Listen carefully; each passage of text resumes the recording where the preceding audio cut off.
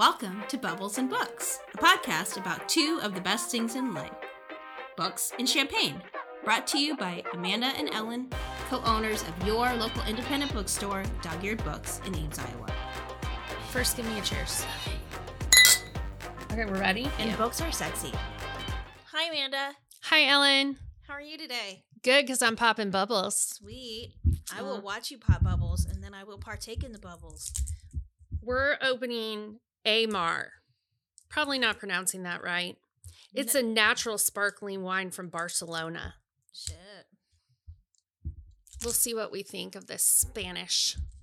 As you know, I've been really listening to songs that harken back to our youth. Yes, and making a lot of people happy with it. There is a Jewel song called Barcelona that is really good. Can you sing it? Barcelona, where the wind blows something. I would have to look up the lyrics. Yeah. But it's good. There we go. It's officially Bubbles and Books time, I'm gonna guys. Google it right now. All right, you do that. This smells amazing. I was close. Barcelona, where the wind's all blue. The churches don't have windows, but the graveyards do. Ooh. Oh, Jewel. Oh. Tortured Poets You Society. Lyricist. God damn. Oh, department. Sorry. She's a member of the Tortured Poets Department. You Were Meant for Me. Classic. Foolish Games. Ugh. Break my heart. Jewel was a moment in our lives. Jewel was a moment. Isn't Jewel dating Kevin Costner? Didn't we just talk about that? That's the word on the street. We did talk about that. And we looked up her age, which made us feel good. She's 49. And we are like, oh, she's older than us. But then you look up Kevin Costner and you're like, holy shit, 20-year difference. But you know what, though? I feel like they're a vibe. Because she dates like cowboy type dudes. Yeah. She was married to like a rodeo star for a while. Yeah, that's right. And he was on like Dancing with the Stars or something. I don't even remember, but he was like on some reality show. Well, as I tell my kids, the older you get, the less the less it matters about age difference. I'm happy for you, Jewel, and I'm happy for you, Kevin. And I hope you put out a really good album based on your romance with Kevin. I think about age differences when I talk to Bailey, who I think she's one of our booksellers, frequent podcast guest. I always think of her as like my peer, you know, like you're one of my friends. You know, we're basically the same age. And then I found out what her birth date was. And I realized she could have been my oopsie baby in high school when I started dating my now husband. That's how young she is. I could have given birth to her. Oops. It's a little weird to talk about, I guess. But you're right. I mean, I have friends that are like more than a decade older or younger than me. Yeah, it just all blends. So we won't judge you, Jewel. We don't judge you, Jewel. I would never judge you, Jewel. You like, man, there were many nights in my tortured emo teenage years when I listened to your CDs, Jewel. And I found solace. Yeah. So thank you. So speaking of Bailey, she's the one who came up with the brilliant idea for this podcast, our Valentine's Day podcast. Yeah, because I was working with her and Katie last weekend, and I was like, oh, I'm going to try to, come up with some ideas for the podcast. It's going to be the week of Valentine's Day. Do you have any ideas? Because I feel like, you usually do like romance stuff. Right. And Bailey was like, books that will break your heart. Bingo. Yeah. Sure, because it is really not an uncommon request for people to ask us, like, to find them books that will make them cry. Yeah, and it's complicated. Right, and there's like a lot we're going to talk about. So that is the theme of today's podcast, books that will make you cry. But first we have to talk about what we're reading. Oh, right. Thanks for reminding me. And also, Rachel says that part of good podcasting is introducing ourselves. So I'm Ellen. Mm-hmm. I love Jewel. And you are... Amanda, and I love the Dixie Chicks. Oh, they're called the Chicks. Samesies. Yeah. They were called the Dixie Chicks. Yeah, because we're referring to the 90s at that time. And we're still kind of stuck there in our brains. Well, God, we are. So, Ellen, what are you reading, Jewel Lover? I'm reading 2 books. Again, because I'm lazy, I am reading The Hunter, which is like, I have the hard copy book. Mm-hmm. And it was in my backpack, which was in the kitchen. And I was in the living room. And I wanted to go to bed. And if you've been in my house, it's like a weird split level 70s house. And there's like stairs everywhere. So I could go up one flight of stairs to go to my bedroom. Right. Or I could go down one flight of stairs, up one flight of stairs to get the kitchen, down, back up again to get to the bedroom. And I decided to take the short way, and that's where my Kindle was. So I decided to read a digital reading copy rather than grab my hard copy book. So I'm reading 2 books. The first book is The Hunter, which I am still reading. This is a honker. It's like 500 pages. It's Tana French. I'm in the second half of the book now. It's really, really good. As I told you before, the protagonist is Cal Hooper. He's a retired American cop. That's right. And he has a young protege. Yep, Trey. Things are going well. Her dad, who ran off before Cal was ever in the picture, comes back. He's a ne'er-do-well. He's bringing this rich guy with him, and they have this scam that they're bringing to the town where they're telling people there's gold on the land, and a murder happens. I'm not going to spoil anything because the crime in this book actually happens very late in the book, more than halfway through the book. Wow. Okay, so you have to wait a long time to get to the murder mystery part of the book. It's very much like character development. So I would say if you go into this with the mindset of this is going to be like a fast-paced thriller type of mystery, or you're going to compare it to Tana French's Dublin Murder Squad, this is not what you're going to get. It's very good. Yeah. But it's a totally different pace. But anyway, so Cal has to be be a detective again. And he's also trying, Trey, his young protege, is caught up in this. Her dad is involved. And he's very concerned about hey, I'm just getting you on the right track. You're 15 years old. How can I protect you? And to what lengths will I have to go to in order to do that? So that's one book. And then the book I'm reading because I'm lazy, the digital arc, is Anita Diamante Laughs Last, and I love it so much. I read it all day yesterday. So you have talked about it on the podcast because you've read it. Rachel has read it. So to briefly summarize, because we've talked about it before, there are 2 timelines. One is 1985, one is 1998. 1985 is Anita Diamante. She is a Cuban refugee who grew up in Iowa, largely in foster care, moved to New York. Don't you love the Iowa name drop? Yes. She is an artist, and she is married to a very famous artist, and they have a volatile relationship. And what we know, the very beginning of the book is that she dies in 1985. We learn the circumstances of it eventually, but she dies when she's at the cusp of making it very big in her career. And then the other story, which runs quite parallel, is in 1998 is Raquel Toro, and she is an art history student at Brown University. She's there on an academic scholarship. She's from Brooklyn, and she is studying under a professor whose focus and passion is the work of Anita Diamante's husband. Right. And so Raquel is going to be writing her thesis on him. And so where I think these stories merge is she's going to stumble upon the work of Anita Diamante, who had a very different artistic style than her husband, who was a minimalist. But their lives are parallel in kind of different ways, too, because Anita, was married to a white man who had a lot of success. And she was viewed in a lot of ways as sort of riding his coattails. Right. Raquel is, she's not really an artist herself. I mean, she is kind of, but she's studying art history. She's dating, a rich white guy who is deemed as being sort of a prodigy of sorts. Right. He's very up and coming. He's like the star of the art program. Right. And she is one of only 2 people of color in her whole department. And she is definitely being viewed as sort of using him to get ahead. Right. And unlike Anita Diamante, who is no pushover, Raquel is pretty meek. Mm-hmm.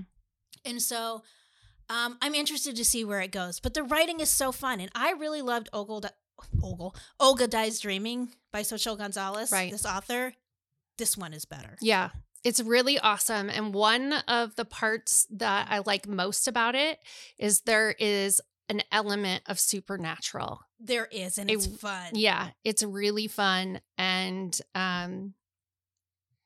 it's really gratifying when you're done. Yeah, and it just moves at a fun pace. Great pace, and like yeah. Olga Dies Dreaming, the characters, particularly Anita, Anita is actually the only character whose parts are told in the first person. She's got some snark to her. Like she may have been wrong, but she got the last laugh. She gets the last laugh. Like you just don't fuck with her. You know what I mean? Yep. And so it's just fun. She's got this like cast of really strong and interesting characters. And it's also a conversation about men with delicate egos and how they utilize women to prop themselves up. Well, it's also there's a lot of commentary there on like race, Mhm. privilege, class, like The art world. Yep, there's a whole lot happening, and who has access to those things, Right. like who gets to make decisions about what is good art and what is not. I mean, these men, Jack, Anita's husband, and Nick, Raquel's boyfriend. I mean, there's at one point, one character is questioning like, well, if he didn't come from this family, would anyone give a shit about his artwork? Right. Like, it's good, but would anyone think it was that good if he didn't have the connections that he had? And so, anyway, it's so good. What are you reading? The one that I'm most caught up in right now is The Latecomer by Jean Hannah Korelitz. I've read it a couple years ago. I liked it. Right. And I missed out on it, but I was interested because it is a family epic. This is a new term I learned. It's totally your crack. Right. It's it your is. Jam. Complicated family relationships, where I will say that it has diverged a little bit, or my favorites are ones where family really comes through. Family never fails. You have complications, but the love is true. So in this case, it's a story about the Oppenheimer family in New York, not Oppenheimer, the bomb dropper, but also Jewish New York Oppenheimers. And the head of the family is a man named Salo, who was traumatized by a moment in college that really caused him to doubt and fail to create connection with other people. However, he is married to Johanna, a mild pleaser who sees it as her life work to validate his existence, to love him, and support him regardless of his failings. They end up with a set of triplets that come about from in vitro fertilization. And it is about the three children, Lewin, Harrison, and Sally, who their mother is determined to create this sense of family unity and loyalty and love for one another and tradition. And they, from the moment they're born, want nothing to do with each other. And so I relate very much to that because I came from a family in which our connection and love for one another is one of the central forces of my life. And so I desperately want that for my own 4 daughters. And I question, just as Johanna has, am I pushing it too hard? Will they eventually find that loyalty to one another?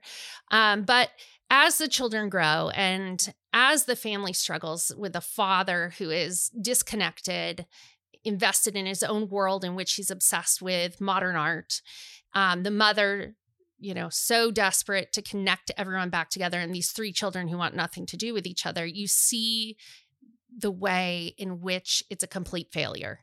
Johanna reflects and realizes, I tried so hard, but I failed. And so, 18, 19 years later, when the kids are entering college, she recalls in a moment of desperation that there is one embryo left in the cryobank. And maybe that's her chance to redefine her life. And that's the moment I'm at right now. The kids are off at college. each figuring out their own identity out from under the weight of their family. And I mean, if I remember correctly too, like Sallow is like kind of a shit husband. Yeah. And she's sort of also, this is sort of like an ultimatum she gives him too. She's like, I have made my whole life about caring for you motherfuckers. Yeah. And if you want me to stick around, you're going to give me this thing. You are going to let me have this baby. Right. Right. Like, you can do whatever you want. You can be the asshole you want to be, but you're going to let me have this baby. And what I enjoy a little bit about this scenario is, one, the kids are going off to college around the same time we did. They were born in like 81, 82, which is my birth year. And they're in college in the 2000s. And so it very much takes me back. Of course, these kids are at Cornell, a little bit different world than my college experience, but it's very much the trajectory of my own life. And my younger sister was born 8.5 years after me, not 18 years, but we had a latecomer too, in a family that, you know, had a moment of implosion much later. So there's a lot to reflect on. This was a book that my brother-in-law, Jeff, loved. You had recommended to me. And so I'm really enjoying it. So that's what I'm reading. Awesome. Okay. So back to books that will break your heart. As we said earlier, one of the most common requests we get from customers looking for a book is they want something that will make them cry. Like they'll say, I want something that makes me sad or makes me cry, which I think is like a little bit fucked up. But it's not uncommon at all. So we're going to talk about some go-to titles that we recommend to people when they want to feel like they've been run over by a truck. All right. Okay. I'll give you the first one. So these were put together by Bailey and Katie because they were there when we were having this conversation. It was Bailey's idea, and they sort of put this little list together. Okay. Mm-hmm. So the first one is Bailey's take. Yeah, she offers up Babel by R.F. Kuang, which I read, which many people on staff have read. She says that this book is made up of beautiful, tender moments and found family, which makes the heartbreak hurt so much. Like, it's just really intense because this is family that someone was finally arrived at. Robin, the main character, is adopted from Canton after his family dies of illness, and he's spirited away by a famous Oxford professor in translation. And in this world, translation is power. The meaning lost in translation between two words manifests magic.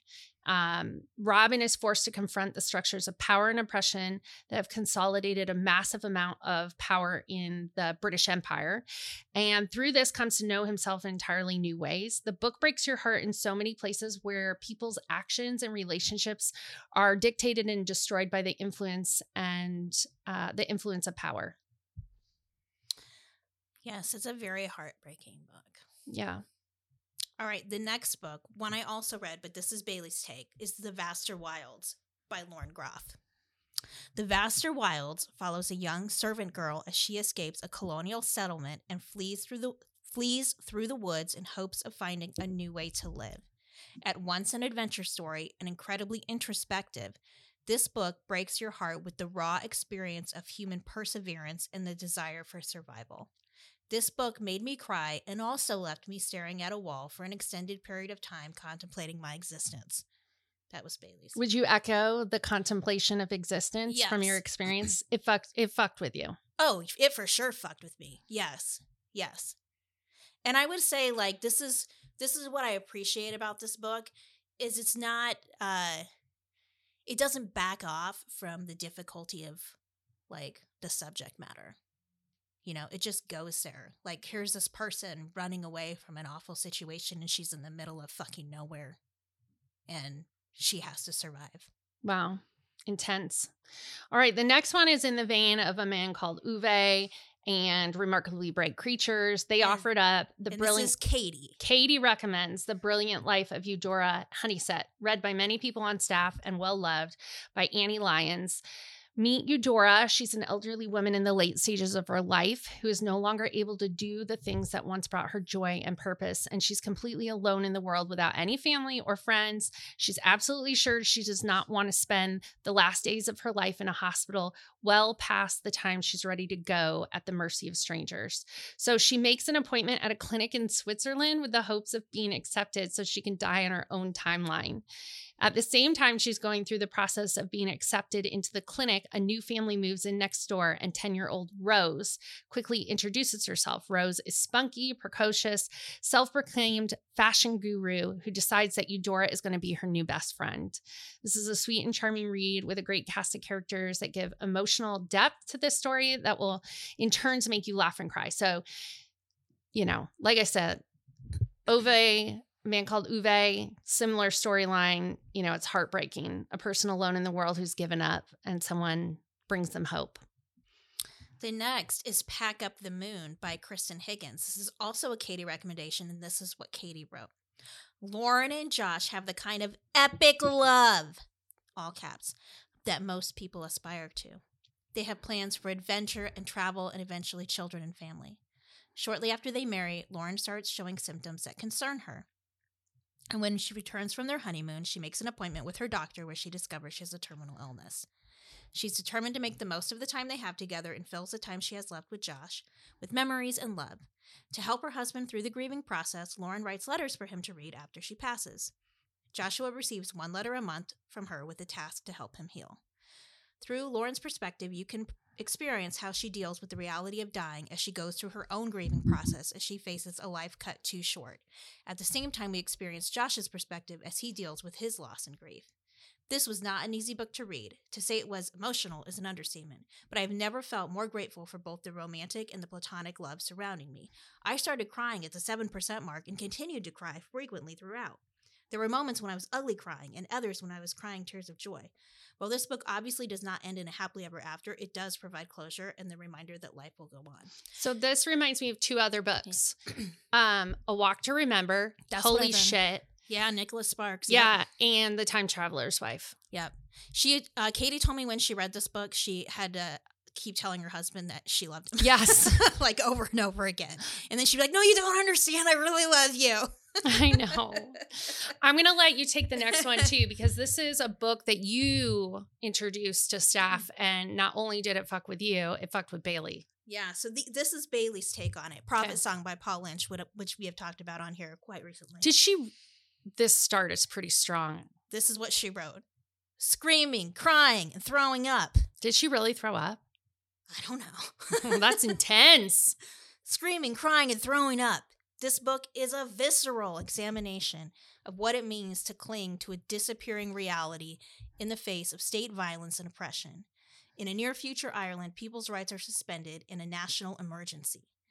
Ailish's husband has been detained for being a union organizer, and she is just trying to keep her family together and wait out the unrest. Paul Lynch entwines the massively catastrophic but silent movements of a state falling into fascism with the utter consumption of the mundane and the maintenance of a life that is falling apart before your eyes. This book hurts you slowly and then all at once. The frustration of a mother attempting to do what she believes is best to protect her children, but being unable to imagine this new world in which the laws of autonomy and morality that she previously inhabited no longer apply. I have never been so tense and so despondent. All our best efforts can be made futile by powers out of our control. Okay, next up. Okay, I'll do this one too because I wrote the blurb for it. Oh, you did? Well, I'll echo. You This can is echo the it fuck. too. Yeah, I'll echo it. This is the book I give to people when they tell me they want It's to cry. The Answer. It's A Little Life by Hanya Yanagihara. Yeah.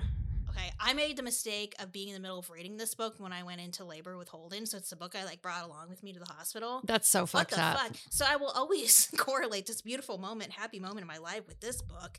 Jesus Christ.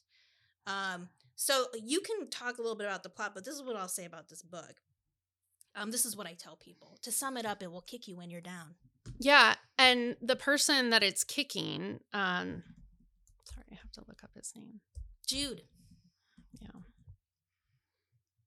It's like a group of friends, 4 friends that meet in college, and they move to New York together, and it follows them throughout the decades. But in particular, Jude, Yes. who is kicked from youth through teenage years. What could go wrong in a young man's life does go wrong, and the ways in which he suffers, trigger warning, there's self-harm, the ways in which he suffers through every stage of life, in every way life fails him.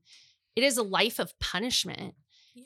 And it is awful. And the cover art was done incredibly well because it says everything. Like, life has punished me. I'm in pain. And what more is there to say? The writing's extraordinary. The storytelling is wonderful. But damn.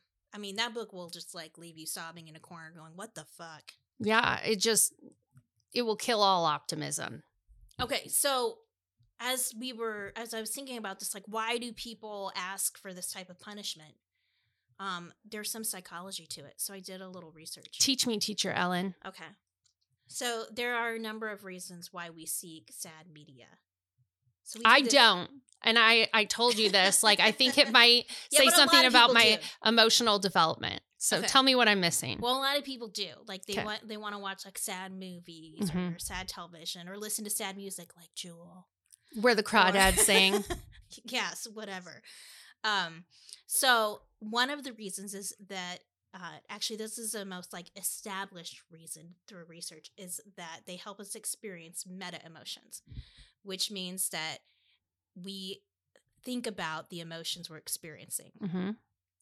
And so they allow us to be in tune with what we're feeling. So for example, if I'm like reading a book and there's this really awful scene, like maybe somebody dies or something, and it elicits a big emotional response from me, it allows me to think about, Ellen, why are you having that emotional response? What in your life, what in your experience is making you feel the way that you're feeling? I'm not just responding to the characters. There's something in my own experience that is eliciting that response, right? Because I'm making some sort of connection. So it allows us to examine why we're feeling the way we're feeling. So it's a way for us, through that sort of buffer of fiction, I guess, to explore maybe things. It's therapy. That we haven't explored. It's therapy. Yeah. Another interesting study that was published in the Journal of Psychology of Aesthetics, Creativity, and the Arts found that sad media allows us to feel sadness without stress, which is sort of interesting because so what it did is it took like 60 people. All of them were like young adults. And it showed them clips from sad movies, clips from sad documentaries, and then had them recollect sad experiences in their personal lives. Mm-hmm. And in all of these things, they rated their levels of sadness that they were experiencing and their levels of anxiety. They were sharing similar, equivalent levels of sadness for all of those things, whether it was a fictional, movie and their own sad experience, equivalent level of sadness. Right. Very different levels of anxiety. They were not experiencing anxiety when watching movies, but they were experiencing anxiety when recalling their own personal experience.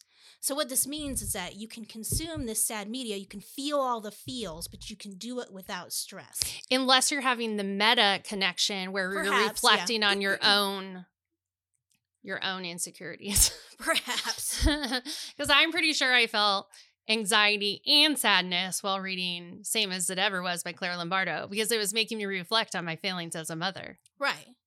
I mean, and then I think, the other things that we just sort of intuitively know, right, it helps us feel connected. We're not alone in the world. Right. And then we want to feel alive, damn it. Yeah. I want to feel something. Feel. Oh, yeah, I'm human. That's Rachel, why we have pens like feelings. Feelings. Didn't you know I'm not a robot? She has deep, deep feelings. So that's all I know. Do you have any thoughts about why people want to make themselves sad? It's kind of like, we were talking about horror, whatever, last week or the week before. Mm-hmm. I don't go to scary movies. I don't go to haunted houses. I'm not going to pay someone to make me piss my pants.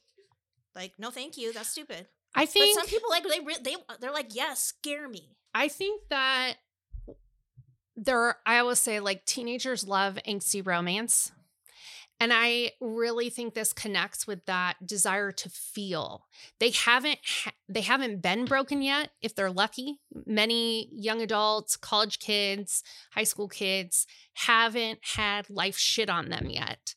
And they want to feel the feelings. They want to something they haven't experienced yet. It's kind of like like a drug high or something. They want something beyond their own experiences. And that's an intense feeling, that angsty sadness. And so that would be my reflection on why young people seek out sad, heartbreaking books, because they haven't actually had their hearts broken yet. Although, when I got dumped the first time, I was like really listening to Jagged Little Pill by Alanis Morissette. Which I guess we become desensitized, those heartbreaks that are big as a middle school student or a high school student kind of like starts to toughen up that heart, makes it a little bit more resilient, so that in adulthood you're like, oh shit, I got a parking ticket. Oh, well. But when I was a high school kid, I would have been like, oh no, my parents are going to kill me. I'm going to cry for an hour. Oh, I have a hard heart. You have a hard heart. Yeah, I don't need to give it any more exercise with these sad books and movies. Like, life has done it for me. Okay. Fair. All right. Let's talk about what's poppin' this week on the shelves. All right.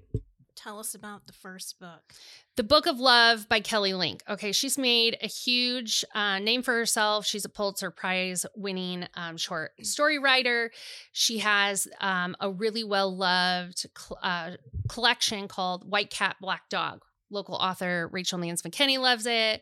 Our bookseller Mariah loves it. And this is her first novel, and it is a fatty. Like, it is. It's like 600 pages. Yeah. So we have a lot of folks on staff who are excited about it. It takes place in the fictional New England coastal town of Lovesend. So, like, perfect for February. I think the publishers knew what they were doing. Book of Love in Love's End. For February. It centers on 3 teenagers, Laura, Daniel, and Mo, who disappeared nearly a year ago and are presumed dead. And then one night the teens find themselves alive, again, along with a much older ghost in a high school classroom brought back by their high school music teacher, Mr. Anabin, and his supernatural sidekick, Bogomil. So he's giving them a series of magical tasks to complete, and in the end, 2 can remain and 2 will return to death. As they perform their tasks, they may return to their families and their lives, but can tell no one where they've been or what they've been up to till now. And as each teen works through the assigned tasks, we get to know their inner struggles, family dynamics, sexual identity, how they fit in a small town, and we root for them to succeed. But things will get complicated. Their resurrection has not gone unnoticed by the supernatural creatures of the world. So this is a genre blending book. Weird shit's happening. Where are we going to shelve this in the store? I don't know, but I'm like very interested in Mr. Anabin. Like, whoa, laying low, Mr. Music Teacher. And how the fuck did you get to know Bogomil, whoever that is? Yeah. So we'll see. Okay. The next one is The Warm Hands of Ghosts, which is a great title, by Catherine Arden, who's written a lot of books, but she's best known for her trilogy. The first one's called The Bear and the Nightingale. And her newest has been highly anticipated. And you know how we talked about Wars and Nurses last week? Right. With Kristen Hanna, The Women. This is another War and Nurses book. Okay. But it's very different, okay? Okay. It's World War I, first of all, 1918, Belgium. And the story is told in an alternating timeline and perspective. The first is Laura's. She's a field nurse. She's a very talented nurse, and she's wounded, discharged, sent back home to Canada. And then she receives word that her brother, Freddie, who's still fighting in Belgium, is missing and presumed dead. And she's convinced he's still alive. Okay. Like, she just thinks it's sketch. And she returns to Belgium, volunteering at a civilian hospital, and she searches for him. The other timeline is Freddie's, and it starts like a few months prior to Laura's when she figures out that he's missing. Mm-hmm. And he wakes up in a German pillbox, which is kind of like a dugout, like bunker in the trenches. And he's like buried in it. It's, caved in, and he's trapped in there with a German soldier. Okay. And they kind of form an alliance and a bond with one another, but they're enemies, right? But they get out.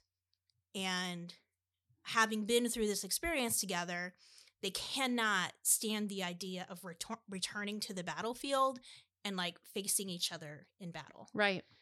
And so they take refuge at a hotel who's run by this very mysterious man, and he's got this ability to take away their pain for his own gain. He's got magical abilities. And he's preying on these people. Laura hears word of this, and she suspects that maybe Freddie has fallen victim. So the story is, will she be able to save Freddie in time? Okay.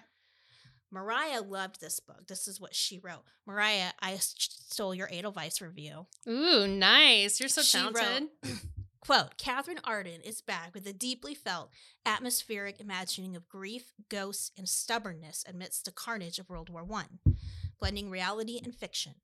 Arden uses her trademark style of beautiful, storybook-esque prose and a whisper of fantasy to make an accounting not only of the brutality of war, but also the humanity to be found in the margins, the slivers of silver linings. Marvelous, haunting, and moving. I read this in an afternoon. For fans of Addie LaRue, Naomi Novik. Excellent. Well, with that, keep the champagne flowing and the books going. Okay. Should we do a little fade out of Jewel? You should put in some Jewel music when you're done. You have to sing it. I have to sing it and we can't play it in the background? No. Because copyright laws and shit? All right. What's a good Jewel song? You were meant for me and I was meant for you.